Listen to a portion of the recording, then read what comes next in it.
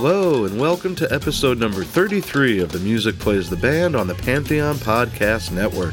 I'm your host, Rob Koritz of the Dark Star Orchestra. I hope y'all are safe and well today.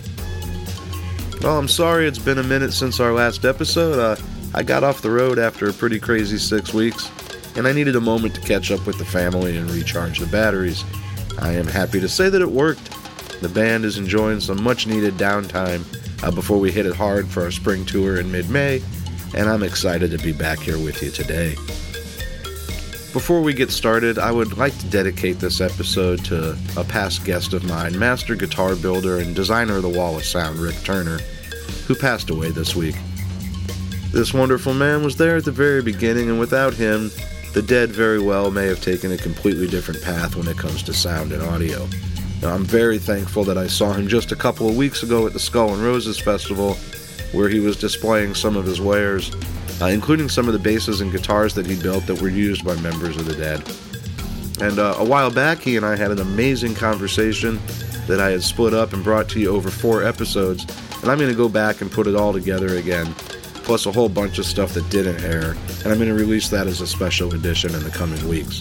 It was a great interview with so much to learn about the Dead's early years, all the guitars he built and the equipment innovations he was responsible for, and much more. So if you never heard it, I think you will enjoy it, and if you did happen to catch it, there'll be a whole lot of never-released stuff for you to listen to as well. So once again, I want to dedicate today's episode to the late, great Rick Turner. Skull and Roses was a great festival for many reasons, one of which was getting to hang out a little bit with the very talented singer-songwriter and multi-instrumentalist Jackie Greene. We had a nice chat, and he agreed to come on the program, and he's going to be my featured guest today. Jackie's had a prolific solo career, releasing numerous albums, has toured with some of my favorite artists, and of course has spent time playing with both Phil Lesh and Bob Weir. It was a great conversation. I really hope you're going to enjoy it, and we're going to get to that in just a few minutes. So as always, I'm glad you're here. And before we get to the first segment, I humbly ask you to support the podcast any way you can. There's the monthly Patreon subscription with giving levels starting as low as $5 a month, which gives you exclusive bonus content including all the outtakes, expanded interviews and segments, videos and stories from the road, and much, much more. You can also make a one-time contribution through PayPal, and a portion of all proceeds goes to the Rex Foundation, the charity started by the Grateful Dead. You can find out about all of this and more at www.themusicplaystheband.net. And wherever you are listening to the podcast, please rate, like, and review. Thanks very much, and here we go.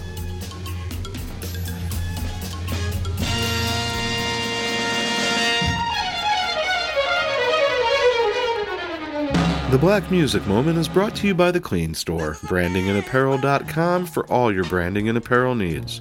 Technology-driven solutions and concierge service for managing programs of all sizes. The Black Music Moment is our attempt at chronicling the profound influence of black music and musicians on the Grateful Dead. Today we honor the hardest working man in show business, the one and only James Brown.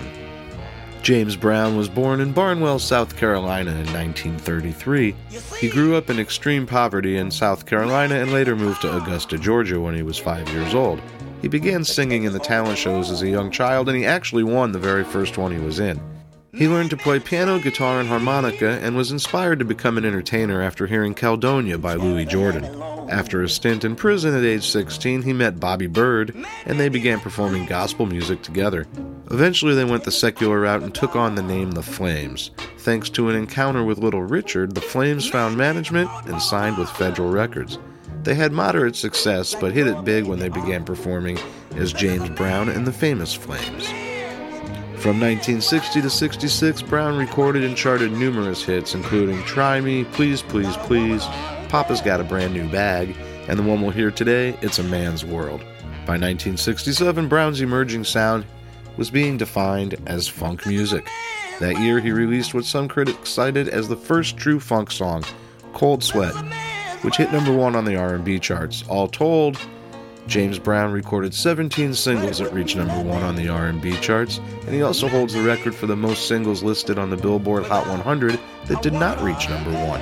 He put out scores of recordings, including some incredible live albums that captured the fierce energy and raw emotion of his music, and would go on to influence groups such as Sly and the Family Stone, Booker T and the MGs, Funkadelic, and Michael Jackson, just to name a few. He recorded strongly up until the mid-70s before falling on some dark times that included drug abuse and incarceration in the late 1980s. But he had a resurgence in the 90s, and his influence on artists never wavered. His concerts were extravagant, with his lifelong friend Bobby Bird acting as the MC for a production that sometimes employed upwards of 40 people.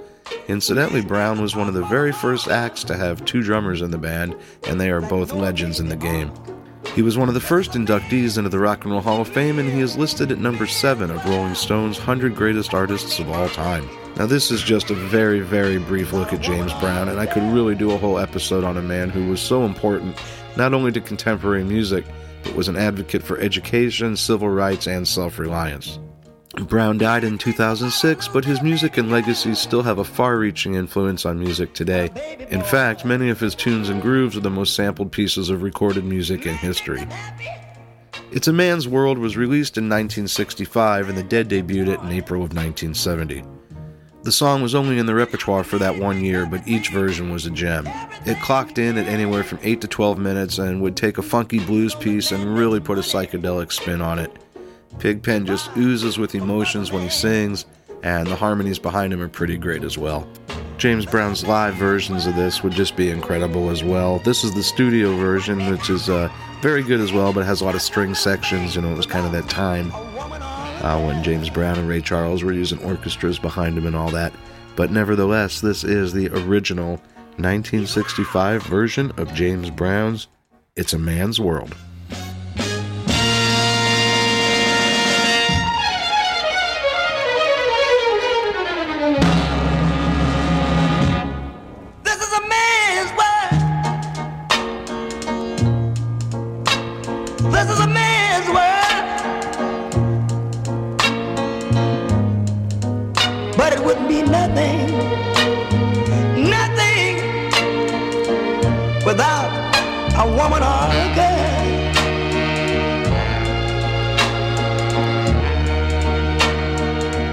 You see, man made the cars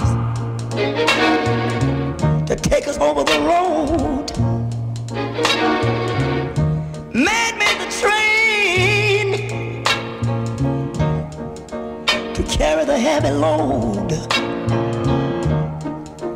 Man made the electric light to take us out of the dark. For the water, like Noah made the ark. This is a man's world. But it wouldn't be nothing without a woman or a girl.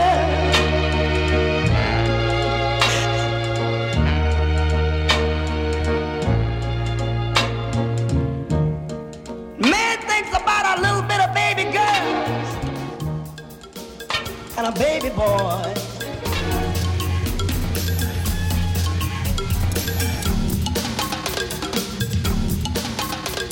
We're going to head straight into our feature conversation today, which is brought to you by Grateful Sweats.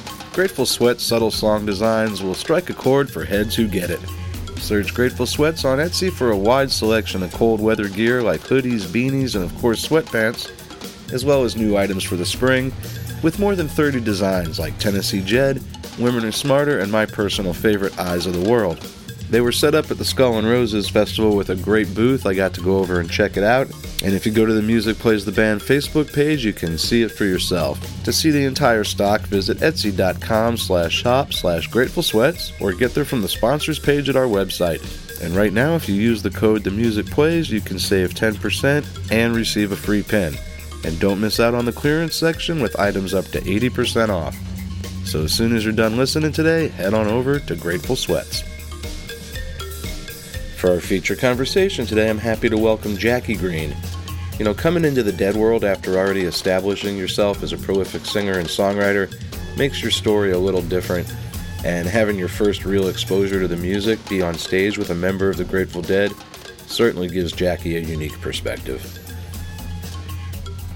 Okay, hello, good morning everybody. I am here today with Jackie Greene. How are you, sir? What's up, man? How you doing? I'm doing great. Thank you for taking the time to do this. Thanks for having me. My pleasure. We just really kind of sorted. We just met for the first time a couple weeks ago at Skull and Roses, Yeah. um, which obviously means we're both back out there playing again. Thank goodness. Yeah. What do you got going on these days, and how'd you stay busy during the pandemic? Well, I've got shows coming up. I just did a Colorado run with my buddy Anders Osborne, who I think you probably know. Of course. We actually were doing it again on the East Coast coming up here in the end of May. So that's good. So yeah, we're working. That's cool. Like everybody else, I kind of figured out how to do a live stream or something like that, during the pandemic. Well, we also had, like we were talking earlier, we had a baby during the pandemic. Congrats. So it's like we were kind of like, we were busy with that. But I figured out how to do a live stream. And I called it Live from Backstage. I put it out on my Facebook page every couple weeks. I take requests, and that was the show. And I kept pretty busy doing that, all year, and then of course having a baby and. Right. That'll take some time. When you and Anders go out, are you guys playing together, or is it double bill solo? What is that? Oh no, we're playing together. I'm sorry. We're the whole deal is we go up together, we trade songs, he plays on my stuff, I play on his stuff. It's loose. It's fun. And we have another guy named Jonathan Sloan, who is a songwriter and a guitar player.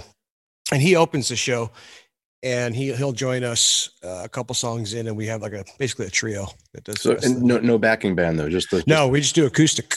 Right on, man. Very cool. It's a lot of fun. Yeah. Awesome. Good for you, man. Well, if you don't mind, I'd like to go all the way back to the beginning for you. I know you were born in California. Yeah. Can you tell us a little bit about your musical upbringing and kind of how you got started on your journey? Sure. I was, let's see. Well, I was born in 1980, so that puts me squarely as a 90s teenager. Right. And which is, looking back, it's great, especially for a lot of music. But I was really into rock music. I was into the Black Crowes. I was into Nirvana. I was into a lot of, I guess you would call it guitar rock, growing up. I got into high school, and something changed, and there was a lot of boy bands, a lot of that kind of stuff. Pop stuff was real big in my circle of friends, and I couldn't stand it. I was like, I wanted this guitar stuff, and I sort of went through what I literally went through my folks' old record collection of vinyl LPs one summer, and I found all these old blues records. And a particular record I found was the Genius of Ray Charles. And I'd never, I played a little piano growing up, played a little guitar. By this time I'm, 15 or so. Or no, excuse me, right before high school. What is that, 13, 14? Right. And I find this record, Genius of Ray Charles, and I put it on. And immediately I'm like, oh man, I never heard piano like this. And I started learning how to play, piano in that way. And I don't know. And I just fast forward to somewhere in my junior year in high school, my buddies and I are going out to see Buddy Guy and BB King and all these blues legends play up in Reno. They played the Harrahs or the whatever, you know what I mean? So we're the only kid, these kids going up there to see these shows. A bunch of old folks are up there seeing these blues shows.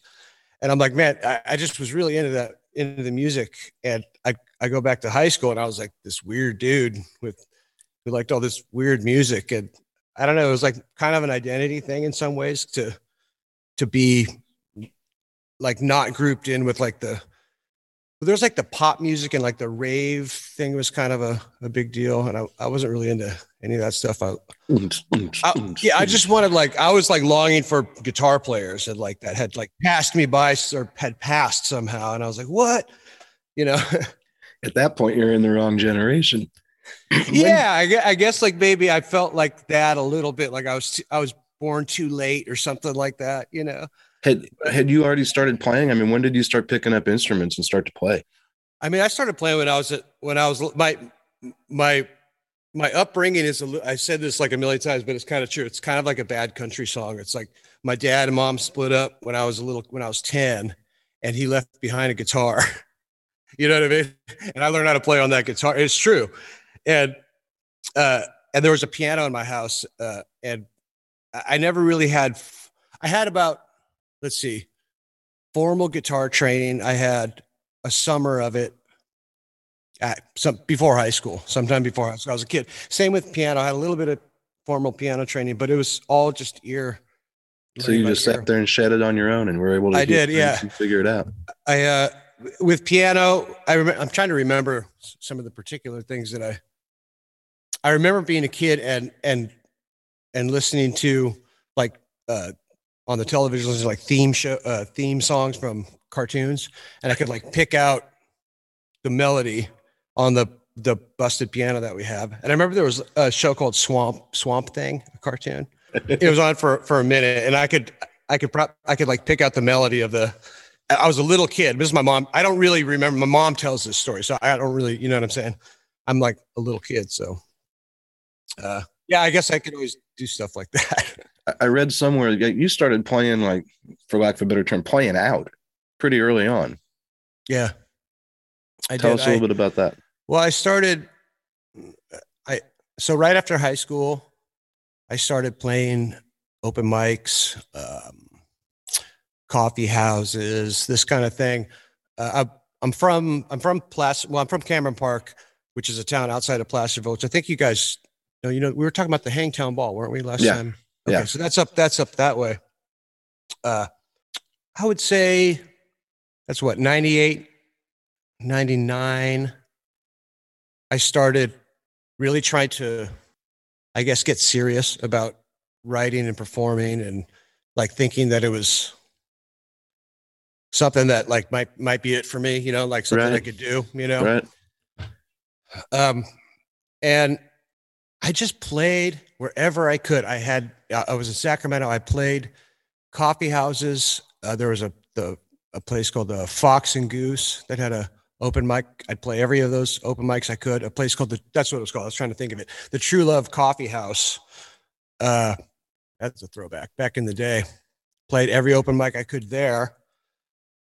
I ended up getting a Tuesday and Thursday night happy hour gig at like this biker bar from 3 to 7, you know, and I get paid, you know, $50 or whatever. And I sing every Hank Williams song, every blues number, everything I could, you know, everything I could think of. And then I like sort of slip in my songs, and like every once in a while, you know, it's like, you don't get the shit beat out of you. You just slip you're good. Yeah, you just sort of slip like, oh, cool, I'm good. You know, you know, that kind of thing. And I did that. Let's see, I did that until I met a man named Marty Deanda, who met me at a open mic. Now I can't remember which one now, but it's one of these ones, and he was like his ex-insurance student. He wanted to get into the music business, and he's had a label that was releasing old records from like records from 60s bands like the Beau Brummels and stuff like that. And so he became my manager, and we made this record called Gone Wandering. And by the way, for like no money, in like a little voiceover studio. Right. Sacramento. It's horrible sounding. But whatever, it's like, you know. But I got an album, man. Yeah, I got an album. I'm like 20 years old. So we made this record, and from there I started getting booked on more national tours. I opened up for Susan Tedeschi, BB King, and Buddy Guy again. Ended up being an opening act for those guys. Wow! I just sort of progressed from there. And I was young. I was like 22 at the time. So wow, man. When you're absorbed, like your teenage years, because those are, for all of us musically, especially, those are our most formative times, because we're just absorbing so much. Yeah. And you're absorbing these blues guys and the rock of the day and the grunge and all that in the 90s.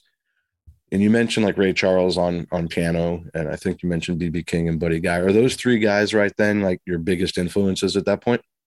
Well, definitely at that point. Certainly when I was in high school still, because I was really searching for something, other than the landscape that was already there, and I had sort of felt that was like not me. You know what I mean? Right. I was like, man, I was like clinging to this. Like I kind of said earlier, I guess in my mind it was like a guitar oriented kind of rock thing. And what I didn't realize is that I did the same thing that like Zeppelin and those guys, they stumble upon this, I'm doing the same thing in my own way. I realize that now. I didn't realize at the time because I'm literally like going through record collections and finding stuff. This is because you got to remember, this is before everybody had the internet. Listeners should know that. Like we're sitting here doing this on Zoom, but this is 1995, you know what I'm saying? So, I mean, our school had a computer lab and like you could log into this thing. It's like, yeah. But it's like, It wasn't the research tool. It's not the same thing, like it is now, obviously. So point being is like, I'm finding all this music from, I guess my parents' generation, I suppose, in some ways. And I sort of bit into that, and Ray Charles was a big part of that too. So. At that point, as you're discovering all this stuff and discovering yourself musically, are you looking at yourself as a guitar player or as a keyboard player first, or are they equal? Well, it's certainly at that time guitar player. Like there was a point in, I would say my junior year in high school, it's like I just wanted to be Buddy Guy. Like I saved up a bunch of money to get not a bunch of money, but to get one of these crappy like knockoff Stratocasters. It was like a Washburn something around, and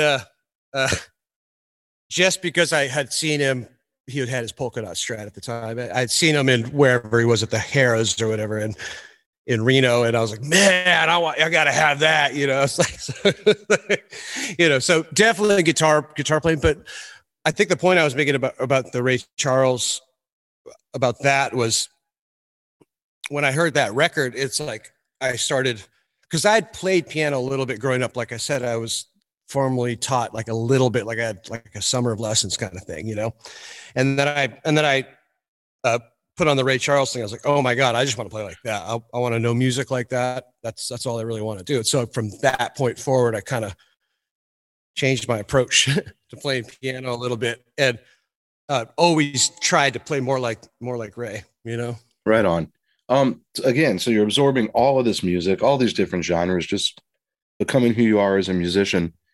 Is the Grateful Dead even on your radar at that point? Not at that point. And I met Phil in 2006, and I had made a couple records, and I had, I'd barely heard, of course I heard of the Grateful Dead, but I didn't really know that much stuff. I knew Truckin', maybe something like that. And I met Phil, and I guess in some ways it's like finding your next favorite band way late in life. But I guess it wasn't way late in life, or sort of like, later, that most people find their favorite bands when they're teenagers. I was a little bit older, I guess. As you start, so you really didn't know any, and he starts to turn you on to it because you're going to play with him and all of that. Yeah, he starts to turn me on to it. I'll tell you the story. Sure. So this is 2000. Well, I met Phil in 2006, so that must have been the Bonnaroo Festival, either that year or before that. We were playing it, and people had mentioned that he came to see us play, and I was like, "Oh, that's awesome!" Who's Phil? Who's Phil? And I was, they explained to me who he was, and he called. I was living in San Francisco at the time, and he calls me. I had a studio with my friend Tim Bloom of the Mother Hips up in the Mission, and Phil calls me out of the blue one time. I don't know. Still to this day, I don't know how he got my number, but I'm sure it wasn't that hard to get for Phil at the time. And he calls me up, and he mentions that he's got, or there's an idea for a television show about some band that, you know, it's X number of years on, and they need this material for this fictitious band, these songs. And can you help us write some songs? I thought, great. That's my kind of my wheelhouse. You know, I'm not like a jam band dude. I'm not a, you know. So we hang out, and he comes up to the studio, and, or no, actually, the first time we met, he came up to our studio, and we went and had dinner. That was a fun night. And then the next time we met, I went to the plant in Sausalito, and we started working on some demos that I had for just some, you know, these random tunes at the time. And the next thing I know, John Molo shows up. Larry Campbell shows up. Mullet shows up. And the next thing I know, we're playing Friend of the Devil. Something like that. And now you're in it. Yeah, now we're in it. It feels great. And it's, you know, or something. And before I know it, like, we're, you know, Phil's calling rehearsals, saying, let's take this band on the road. So it's a long way of saying I got swept into it without ever really knowing what hit me. And, you know, I didn't know that much material when we first started. And, you know, we would do these rehearsals at Phil's place, and he would give me these big stacks of CDs that had all these recordings on them, or DVDs or whatever, all these files. And be like, man, go through all that stuff. You know, what are the songs? What are the songs that you like? You know, and lo and behold, there's like a ton of them.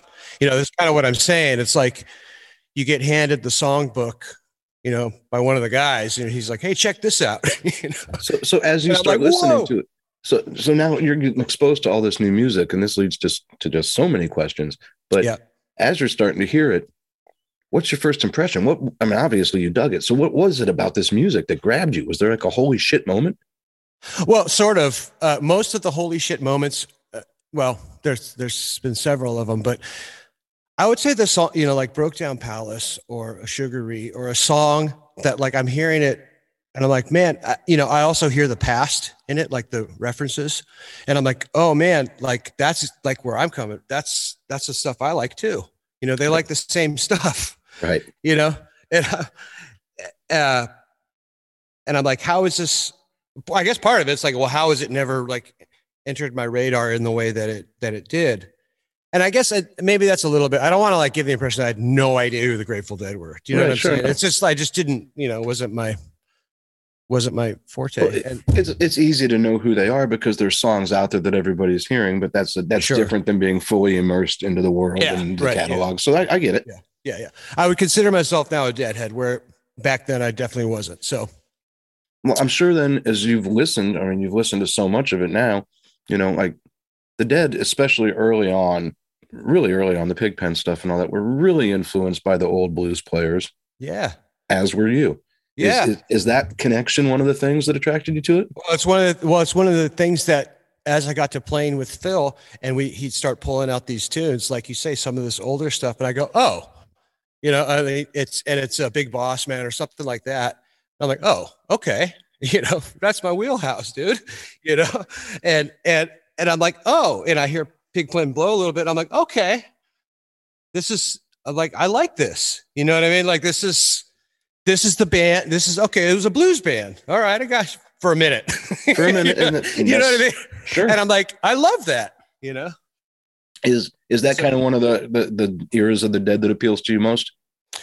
No, not necessarily. What I was going to say is like these moments, like in Broke Down Palace and in late, and what's the song I love to do it now. Not Standing on the other one. So Many Roads. You know, where there's like a maturity that's like a songwriting maturity that's ridiculously, that's like has all these influences, is what I'm saying. And it comes to the table with them. And as someone who writes songs, who has those influences, I go, geez, you know, that's amazing. You know, like, I get it. Like, I wish that was my song. Right. That's what it is. That's what it is. That's what it always is with all the, like, my favorite shit. I wish that was my song. That's and I got a lot. And my point is, I got a lot of that when I started going through that stack of material. I was like, oh, there's another one. I wish that was my song. When I love some China Doll, stuff like the real beautiful songs. Like, Yeah, I don't know. So to me, the improv, the inventiveness, and all this stuff is like the icing on the cake. And the cake is, in fact, that, hey, this is great. These are great. This is great material and a great band. And that's like bottom line, you know? And it's like, without any of that, it's like, I'm not sure I would have been interested in, like, do you know what I'm saying? Or anybody. I do. It all comes down to the songs, of course. And I want to talk to you more about the songwriting in a minute, because I want to ask you a few more things before we get there. You know, we talked about being rooted in the blues. You're also, from all your influences, you're deeply rooted in the Americana thing. What's your first reaction when you hear the acoustic Dead stuff? And what kind of impression does that make on you as a musician, the Working Men's Dead and the American Beauty? Well, I mean, see, to me, that's it right in with what I was saying earlier. That's like the songs that are, because anything from there, like the Casey, or what's on Working Man's Dead, sorry. Speedway, right? Yeah. Stuff like that. Like, I do Speedway every day. Now it's like, I was like, well, how has that not been a song that I've done forever? You know what I mean? When I heard a song like that, I'm like, oh, like that stuff is just from a songwriting standpoint. It's like, it's right. It's like, it's kind of right where I wanted to be. You know, it's like, I'm like, man, that's really great. You know, it's like, it's all the influences that I would wear on my sleeve anyway. You know? Right. So you don't know a ton of the repertoire. Phil hands you this stack, says, start listening, learn the tunes. This is what we're going to do. Yeah. What's your process for learning it? Are you just learning? Are you charting? Are you listening to 10 different versions of a tune? How are you absorbing it? No, that's a really good question, because this is something that at the beginning of that journey, it's just like, I was more like, I was afraid, you know, I was super freaked out, because it was like, it's really overwhelming to have like a stack of material that you don't know. And that's kind of difficult, you know, if you're a guitar player. And I can't remember. It's like the first time I learned, it took me a long time to learn how to go, you know, the slip thing. Yeah. And now I call it the Garcia challenge. So you're man enough to take the Garcia challenge, you know, it's like, but like, that took like a year for me to get comfortable doing that. You know what I mean? So, you know, at the beginning of having like just a stack of stuff to learn was daunting. But the cool thing, and you mentioned Larry, is like Larry, like something like that, like Slipknot. Like I would notice that first year, I just play chords underneath Larry as best I could, because I couldn't even really grasp onto that yet. And every couple of nights when that song would come back around again, you know, I'd give it a shot. You know? And I think they like the spirit of that whole thing, you know. I'm sure. Give it another whirl, kid. Here it comes. Yeah, you're the fresh young guy who's learning this stuff, and it's new. Like, and there's something about like that, like, I don't know. There's like Larry's a generation older, you know, and he's just like adept at all this stuff, and he can teach me a lot of this stuff, and I'm just trying to hang on. All right.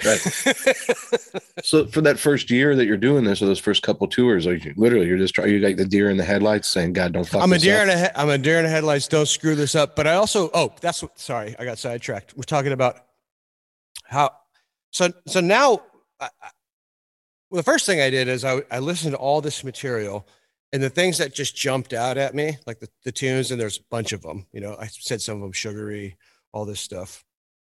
Actually, the funny thing is, the first time I ever sang Sugary, I'd never heard it before. He put it on the set list. And you'd never heard it before? Not. I mean, I've heard reference to it, but I've never heard like the Dead doing Sugary. I've heard, you know. Here's this song. Go out and sing it. Have a good time, kid. Yeah, have a good time, kid. Set list came in the morning, so I had a few hours before sound check. Wow. To learn the Dead thing, I said, Phil, I've never heard this song. He said, you'll be great. Don't worry about it. You'll be great. And I'm listening to it. I'm like, oh, I mean, it's just like, oh, I got it. It's a shuffle. Okay. You know, here we go. All right. Oh, and then I hear this these changes, and I'm like, damn, that's sexy. And like, and I'm just like, damn. But yeah, the first time I sang, I'd never really heard it prior to that day of doing it. Ow. So, but it's funny because the only reason I mention that is because now, like fast forward to now, it's the opposite of that. It's almost like it's in my bloodstream. It's never not been, you know? That's awesome. And maybe it always was. And it's just like, and maybe it's like, I don't know. There's like that whole experience with Phil being the guy who didn't really know that much about the material and the culture and everything. It's like, maybe that was kind of refreshing to Phil in some ways. I know it was. I'm sure it was. Because it's, I don't have he told me that one time. He's like, I don't know. You don't know what Jerry did in 1975 because you weren't there. I'm like, he's like, that's a good thing.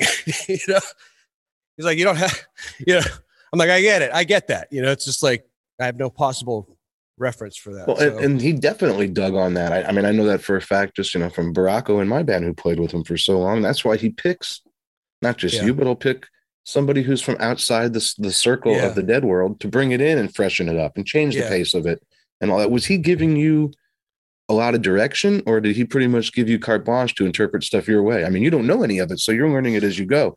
I don't know any of it, and we're learning it as I go, as we go. And I think it's just an organic feel, because it sort of seemed like there would be things that would really pop like immediately, and it's kind of things that to be expected that were sort of in my wheelhouse, the Speedway, that kind of thing. That like, but then there's a couple things that would take a minute.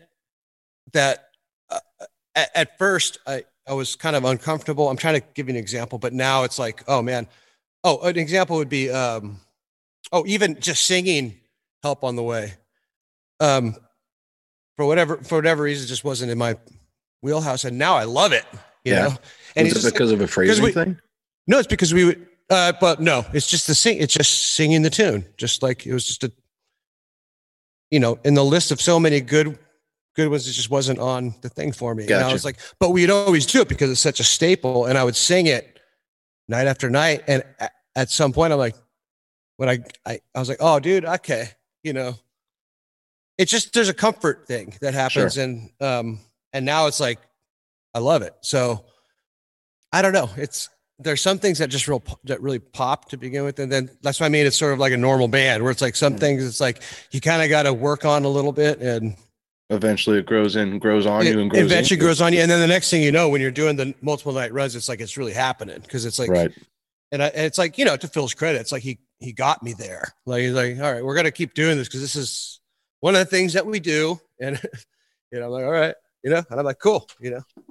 As you start really keying in and analyzing the music, you start listening to more and more of it. And I would assume at that point, particularly the guitar players, what kind of effect did that have on your playing style? Well, for me, I always figured I'll never be able to sound like that, like the expressiveness. And talking about Jerry and that kind of playing, he's one of those guys. It's like Derek Trucks and like Clapton, like these guys who have a voice, on their guitar. He has a voice too, but like on a voice, but on his guitar, is playing that's unmistakably that person, Yeah. And guitar players always want to get to that point, like where it's unmistakably that person. I'll use Derek as an example. We were playing, Phil and Friends was playing with the Allman Brothers Band on a tour, and Derek came to sit in with us, and he didn't have his normal SG. He used my Telly, and I think it was like an AC30, like a Vox amp, completely opposite of what he was using at the time and normally uses. I look over at him, and he's playing, he starts to play, and it sounds exactly like him. It doesn't sound any different. And I'm thinking, oh, okay, of course, because it just sounds like him. No matter what he does, it's him. There's, a handful of people like that. And Jerry Garcia is one of those people, when you hear him, no matter where you hear him, you could kind of pick him out of another band. You know what I mean? He's like playing in some other weird, he's a million recordings of the guy in a million different bands in weird places. He's like show up at some, barbecue somewhere and some dude's recording it. Yeah. It's like, there he is. Hey, there's that. For me, then it's hard for other people to understand that, but for drummers, there's drummers like that. Yeah. If you hear, for me, as a drummer, if a drummer hears Steve Gadd, he knows it's Yeah. Steve Gadd. If a drummer hears Jim Keltner, he knows it's Jim Keltner. Yeah. Mm-hmm. They have a Levon, voice. yeah. Levon. Yeah. There you go. Perfect one. Yeah. It's a voice. It's hard to explain to the listeners, but it's like, that's the best way to do it. It's like a voice. It's like super recognizable. It's distinct to that person, And him and Jerry and Bobby, I mean, so different, two very distinct styles. Yeah. Different voices, What did you gather or take or from Bobby's voice, if you will, his guitar voice? What does that do to you as you start to hear it and really study this music and see where it fits in and everything? Well, I was going to say, Bobby, and I would point out like the sort of the obvious songs that Bob, like Playing in the Band, or what do we like to do? In E, Jack Straw or something like that have sort of like a rhythmic, he has like real interesting rhythmic pattern. I guess you could say rhythmic patterns and parts. He's a pretty good parts guy. Mm-hmm. Wouldn't you say? Oh yeah. Unlike anybody else. Yeah. So it's like, and it's weird because that's never really been I've always been the guy in the band to like, hey, go whale. It's like, but the guitar player in my band, Nate, is a real parts guy, and it's like guitar players kind of know what that means when you say that. So like you really hone in on like, it'd be real consistent with and create a good part for the song. And I hear that, with, especially in like recordings and stuff with Bob, on Bob's stuff too. Like you hear and playing with him, you play with him and you notice that how did he figured out to get up here on the neck to stay out of your way. If you're down here, cowboy chord G or something like that, and he's like always thinking that way. And I'm like, that's a parts guy. Cause he doesn't, you know what I mean? He wants to accompany. And I'm like, wow, that's rare. That's like a super rare ability. That's somebody who not only technically has that ability, but spiritually and mentally can keep his ego in check and do what matters for the music. Yeah, it just has a vision too. It's like, it's real easy to like just sit there and do exactly what the other guy's doing. If you're a guitar player, cowboy chord G, C. And I'm not like shitting on that because we all do that. We all have to just to get through the song especially if we don't know the tune. But Bob can always get up here and he could find a different phrase and he could do something that you're not doing. And that makes for good music. That's a good recipe. You also play, we talked earlier about it, you play a lot of piano, organ as well, because I know you had piano and organ set up the other night. The Dead obviously had numerous people in that chair over the years for various reasons. Does any one of them, as you listen to the music, does any one of them appeal to you more, either from a playing or an emotional standpoint? Does one of those keyboard players just grab at your heartstrings? It's hard for me to tell. I don't really know. Like I've never really gotten that into the keyboard side of the Dead, because I'm always in the context of like Phil and Bob. It's like I'm either singing or playing guitar usually. Right. So it's kind of like, I mean, I'll say this much: whether it's Crosby or Clementi or any of these guys over there that really know the stuff, like especially those two guys. Like if I don't know what I'm doing, that's who I look at. Sure, man. I'm like, because they know what's going on. So it's like for me to like go over to and mess around on a keyboard. It's like, what? Why? Yeah. But to that being said, like Clementi loves it when I come over there and I play with him. So it's like, I'm sure he does, man. It's I don't know. I've had both of them on the show as a matter of fact to talk about it. We talked about how you played with Phil, but you also did the acoustic thing, and I guess it was probably 10 years ago or so. You did the acoustic thing with you and Bob and Chris Robinson. Yes. Yeah. How'd that come about? God, I can't remember. How did we do that? I kind of think at the time, I want to say we were hanging out at TRI at Bob's studio, and I feel like he was just did something there. We were all there, and Chris was there, and we ended up playing music somehow, and we ended up taking the thing on the road. I'm not sure that I have no idea, honestly, how it came together, but It did. But it did. I mean, I'm just trying to think of like, what were we there because we were going to tour, or were we there and then we tour after that? I know you did. I don't know if I know you and Bob did at least a duo thing at TRI that you put out. Yeah, but then Bob and I opened for Bob on an acoustic tour, and that may have happened after that. So, or is that before that? It was the same year, but one of the other happened. And then Chris came, and was that February? Dude, I'm such a stoner, and this is like over 10 years ago. So like there's no way I'm going to remember that, man. But it was cool and it was fun. It was fun. It was cool. We had a good time. We played a lot of cool songs. But yeah, that's my question, because that's so completely a 180 from the Phil and Friends thing that you've done. But I'd imagine, I haven't looked, but I'd imagine there's some tunes that you played in both groups. So how different is that, and how much fun is it to approach those songs in a different setting like that? Well, I'll say this much. I met, so we opened for Rat Dog on a summer tour sometime before that. So I'd met Bob before that. Jackie Greene band had. Yeah. So years before that. So I'd met and been friendly with Bob before that. And I'm just trying to remember how that trio came about. But I do remember now that Bob was interested in doing, like, not necessarily Grateful Dead stuff, but like old folk songs, bluegrassy kind of stuff, old timey kind of things, and do it as more of a string band setting, no drums, just like the guitar. I have a banjo guitar and a mandolin. So that seemed to work, with Chris. He and Chris could play guitar, and then I could sort of switch off on those things.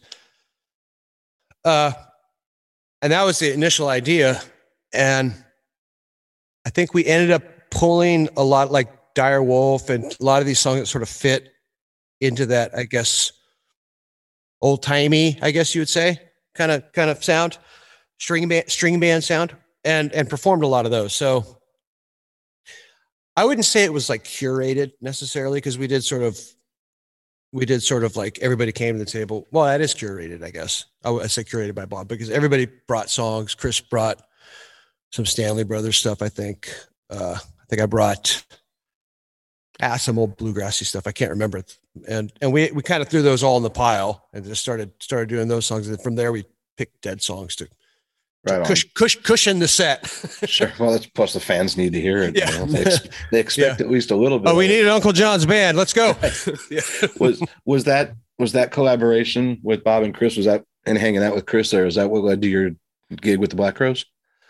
Oh, okay. That hapappened before that. Okay. The Black Crowes, was 2013. That was before the Black Crowes. Yeah. Okay. So that was 2000. I guess so. I've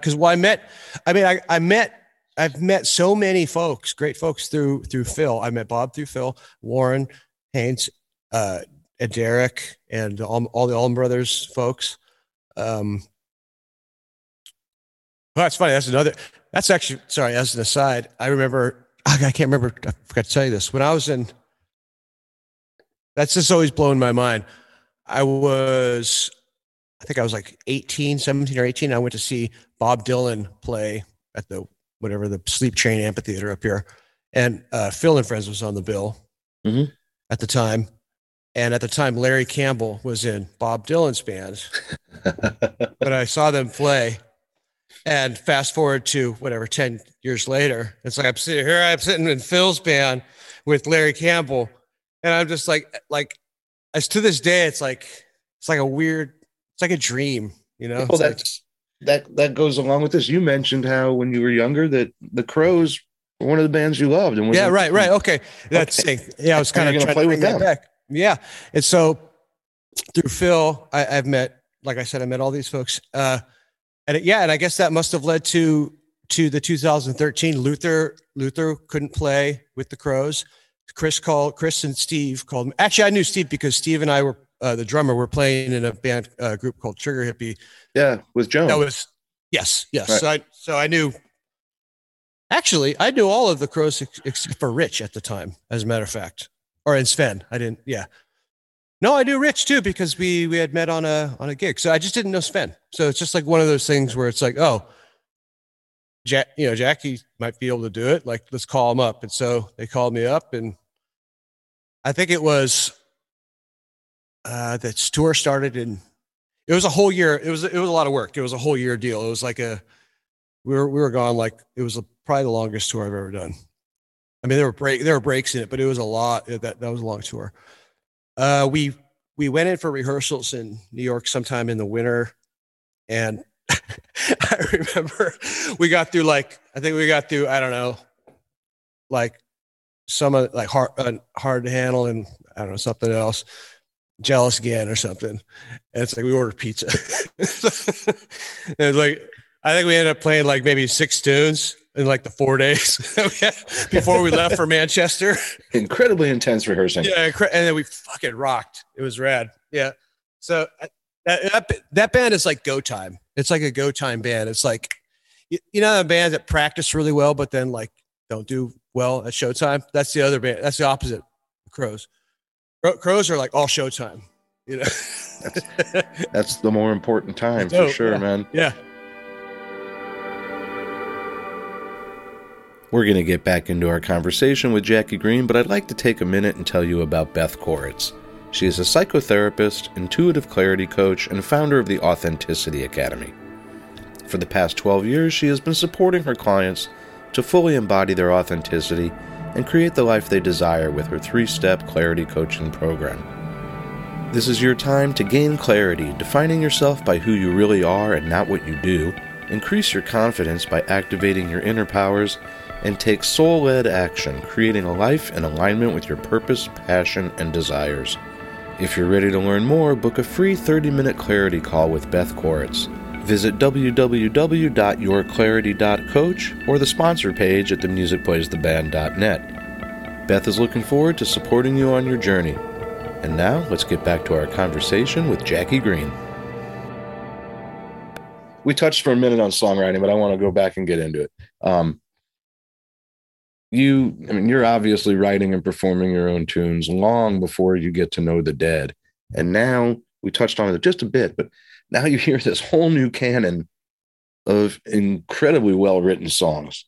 Yeah. So does that exposure to Hunter and Barlow alter or affect your consciousness or the way you decide you're going to keep writing? Oh yeah. I would say that's the biggest influence by far on me is that, because that's really what I could take from it and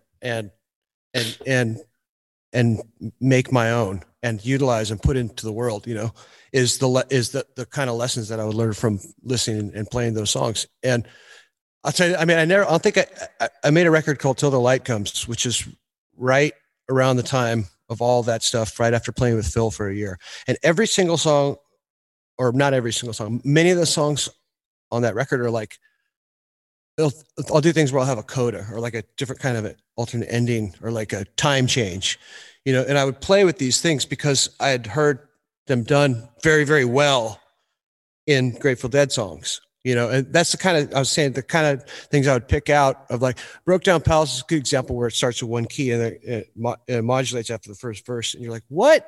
And and you don't really notice, frankly.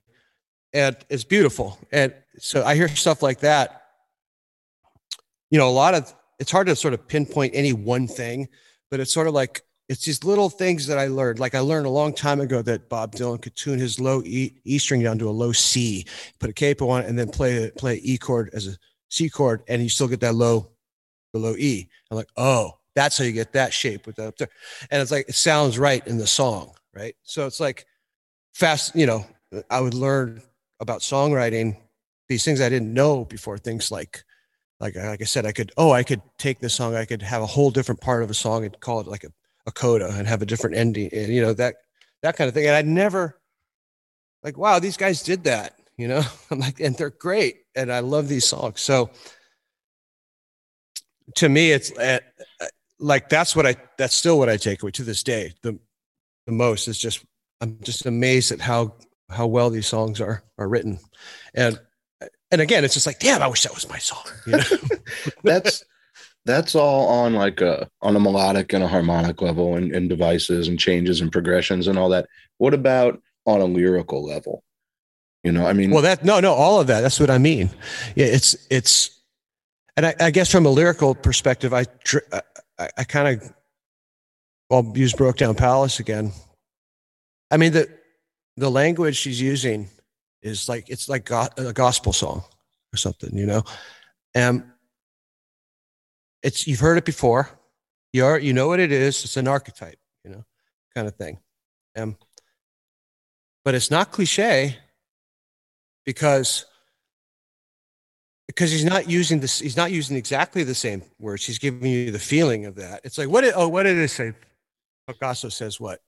He says what? He says, art's a lie that makes you realize what the truth is. Something like that, right? Something like that is tricky, you know? And it's like, man, it's so good, you know? When Hunter and Barlow, both incredible writers, my favorite writers, but very, very different, you know, in my opinion anyway. And I'm not a songwriter, but, you know, Hunter writes with characters and story songs, and Barlow kind of writes sometimes on a little bit more topical way. Does one of those songwriters appeal to you more? Not that you don't love them both. I'm not saying that. But no, yeah. Well, I would just say that I would always say that for me, I've never really been that topical of a songwriter. I've always sort of, I wouldn't say character driven, but it's not appreciate. I will go that route in my mind, and I will go, well, frankly, I could be tangential in a song and I can get away with it because I could figure out a way in the chorus to make it make sense. Yeah. So to me, it's not so much like, I don't think it's like there's one or the other. Like you could be, what word you use? You said about Barlow, how he's more topical sometimes. Topical.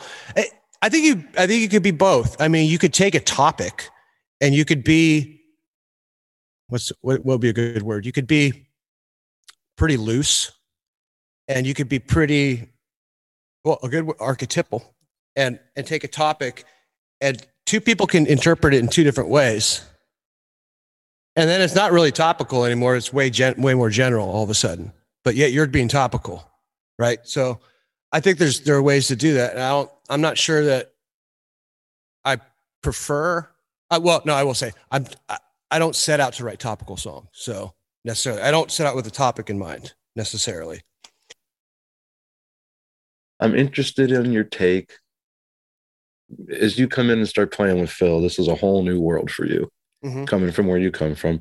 I'm interested in your take on the Grateful Dead community and the fan base. I mean, you hadn't been exposed to it much before your time with Phil. What's your first impression when you discover this? Oh my God, man! There was a God bless her. There's a woman named Kathy who is Phil's biggest helper. She passed away years ago, but Kathy Sunderland. Yep, you were well, yeah. So she once told me when we first went on the road, and she came on the road with us, she goes, because I was like the baby, you know, like, and this is Graham. I think Graham came out with us, and he was even a little younger than me at the time because he was still in school. Yeah, Kathy goes, Jackie, if you put your drink down, don't take your eyes off of it. I said, Kathy, why? She just looked at me. She said, just don't take your eyes off it.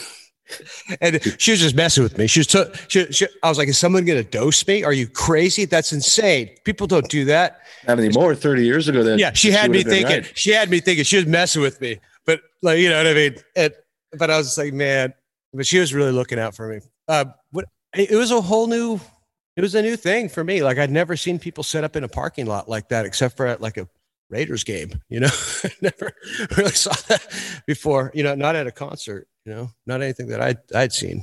So what do you think it is? I mean, what is it about this music that well, it's good, causes these people who want to be out there and go to show and not miss a song and not miss the scene? What is it that makes this happen? And you're, you know, as you come in and look at it from the outside and get into it, I think an unsophisticated thing to say would be that, oh, it's just culturally driven and kids need a place to go.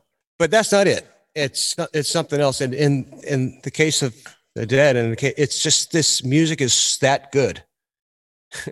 The music is that good that everybody wants a piece of it, you know? And that's okay, you know? Like that's what the songs are for. It's like, and to their credit, they've given the songs, you know, they're okay with all of this. They love it. So they're really, okay. So one time we were playing, Phil and Friends was playing, Levon's group was opening. Larry was doing double duty, and Larry was playing with Levon and playing with Phil. And we were playing in, I can't remember exactly where, someplace, one of the outdoor sheds. And Levon's on stage, starts raining, like sideways rain, Forrest Gump rain, Yeah. And it gets nasty. And you see the crowd, just probably a couple thousand people just peel out, just split. And I remember Larry runs off the stage, it's like microphone stands are flying around, and Levon, there's like shirts coming off. He's playing. He doesn't care. He doesn't care. He's playing through it. And finally he calls it. Nobody, it's like, okay. And I'm thinking to myself, oh, we're done, dude. We're going to be like, we're rained out. We're going to have to cancel. We go out, we start drying off our equipment. The thing gets postponed by a couple hours. Long story short, it clears up. There was like 3,000 deadheads just waiting around. They all came back hours later. Show went on almost without a hitch. I mean, we had like a lot of our gear was broken, but whatever. I mean, from the rain, and I remember just thinking to myself, looking out there going, I don't see a single person that went home. There's no other band in the world, no other music I've never seen that before. Like I would have gone home if it was, you know what I mean? Like this thing's rained out. I got the babysitter. I got, come on, what's going on? It sounds like a bad date night. You know what I mean? It's like, but no, they were all stayed. And I'm thinking to myself, what is this? What is this? It's a phenomenon I've never seen before. And like, oh, that shit's powerful. Yeah. Powerful testament to the music. That's what I was just about to say. And, and you were talking about that in the songs and all that. And I just want to say, for me personally, I grew up with a dad. I didn't get into it till the 80s. I'm in my 50s. I'm a little older than you, but not old enough to be in it back in the day. But when I discovered it in high school in the 80s, all of a sudden those songs are words to live by for me. Yeah. Fare thee well, let your life proceed by its own design. What else is there? So I put them up there with the greatest songwriters of our generation. Oh, easily. I guess if I didn't say that earlier, that's kind of that's what I'm saying. It's like, to me, I come across the Dead, and to me, it's like, I put that I was a big Bob Dylan fan, like at that time, Bob Dylan, Tom Waits, these songwriters like that. And I find that's what informed me and all my work up to that point. And I find this other band, that has been on the periphery sort of always. Aside from playing with Phil and Bob, which we've talked about so much, we talked about you touring as a member of the Crows. You mentioned a couple of these: B.B. King, Taj Mahal, Buddy Guy, Government Mule. My favorite band in the world, Los Lobos, who are man, all-time favorite band. Hell yeah! These are such great gigs for you, not just for the exposure, but for the opportunity to learn so much, especially as you're young and opening for all these people. Out of all these artists that you toured with, do any stick out as major influences or even teachers as you continue on your journey? Well, yeah, I would. I mean, you just mentioned Lobos. I would say that when I was younger, and I play a lot of instruments, and people would say, "Oh man, you play a lot of instruments." I say, "No, David Hidalgo plays a lot of instruments." Yes, he does. And I remember just being enamored with that guy. I always thought he was like Prince, he could do anything. He sounds good. It's like writes great songs. And it's like, come to find out, he's like shy about his own voice. Doesn't really like it that much. I'm like, geez, I guess Jerry might've been I heard that Jerry was kind of like that too. I'm like, wow. Okay. Well, Steve Berlin, who's in Los Lobos, produced, I want to say 3 of my albums. Oh, really? I didn't know that. Yeah. Right on, and man. He did. Yeah. And so I've known them since then. So that was 2000 before I met Phil. So 2004 maybe is when I met them. 5, opened for them at the Fillmore, and then just started doing more shows with them, opening up for, I'll tell you a funny story. One time Steve called me and had me come to a gig of theirs in Colorado at Boulder, the Fox. And, to talk, he was going to produce my record, which was that was American Myth record. He's like, come to the gig, we'll hang out. and work on some stuff. So I go down to the dressing room downstairs, that spiral staircase that leads you downstairs. Yeah. And they have a guy down there who's a hot dog vendor. I guess they brought in from LA, I guess. He's like the street hot dog vendor. He was doing their catering for the evening. And I was like, dude, that's so vibey. That's awesome. Conrad sitting there with a glass of wine and a hot dog. Yeah, a hot dog. And I'm like, dude, that's the shit. Like with the cart, the cart, like the they are. I just thought that was awesome. I was like, that's my kind of band right there. So. Yeah, man. They're one of my, you talk about like what your experience with the Crows, I saw Los Lobos for the first time in the 80s, early 80s, like 85, before La Bamba, before they hit big, and became one of my favorite bands instantly. And now whenever we're together, I play percussion with them, which is just and I've been trying forever to get David on. So David, if you're listening, return a text message, because I really want to get you on the podcast, man. You haven't heard back. Come on, man. Come on, dude. All right, man. Hey, before I let you go, I do this with every one of my guests. A quick lightning round. Just answer as quick as you can. Okay. Usually it doesn't go very fast. Okay. Well, you never saw Grateful Dead, so I can't say first show. Let's move here. Studio recordings or live recordings when it comes to the Dead? Ooh, studio. Favorite Grateful Dead album? Mars Hotel. Thank you. Here's the one that everybody hates. Favorite non-Grateful Dead album? That Desert Island album. Favorite non-Grateful Dead album? The one you're taking with you to the desert island. Bill Withers, Adjustments. All right. You answered that so much faster than most people. Thank you. First Job. That's one of my favorite records of all time. Yeah. First Job. Good one. Taco Bell. How about that? Yeah. Favorite color? Green. You're wearing green right now, man. I can't believe it took me like more than 1 second. Honestly. It's some people it does, like Clementi is on. I asked him favorite color, black. And didn't take right. Well, it'd be dishonest if he said anything other than that's right. Everybody would call him out. They'd be like, dude, you're full of shit. Yeah, full of it, dude.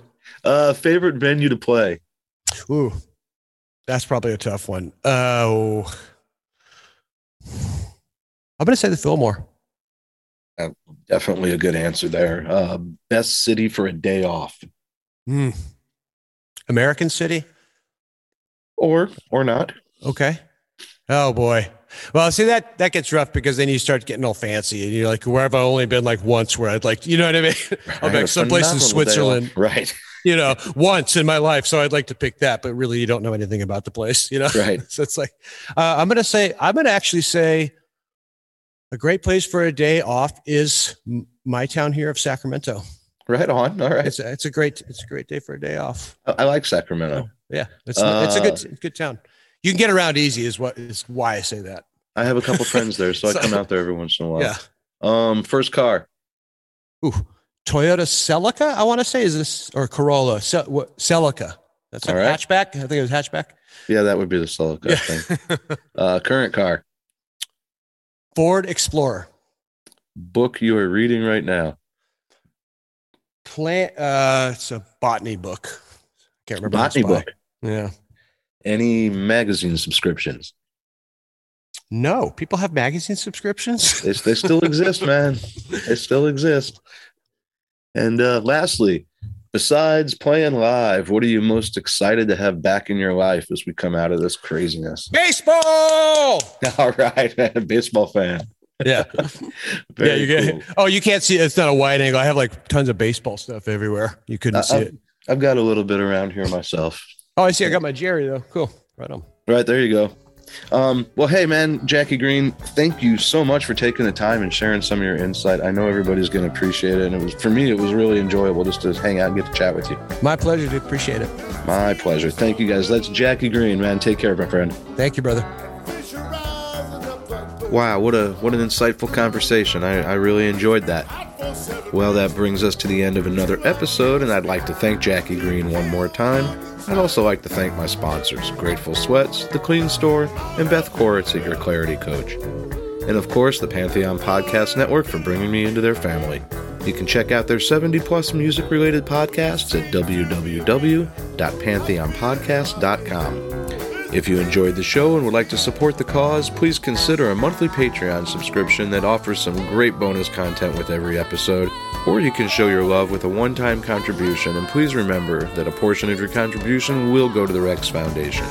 Get info about this and everything else related to the podcast at our website, www.themusicplaystheband.net. Any love is much appreciated as we try and keep the show rolling along. The Music Plays the Band is produced by myself and the production and songwriting team Brothers Lazaroff here in St. Louis, Missouri. You can find out more about them at www.brotherslazaroff.com. The opening and segue music you are hearing are remixes of portions of DSO drum segments that are produced by my drumming partner Dino English, and that album should be coming out real soon. I will definitely let you know. I'll be back as soon as I can with episode number 34, but in the meantime, be on the lookout for a special edition with my full, unedited conversation with the late Rick Turner. Until then, stay safe, stay healthy, and please stay vigilant. Things are good right now, and we really want to keep it that way. Thanks for being here.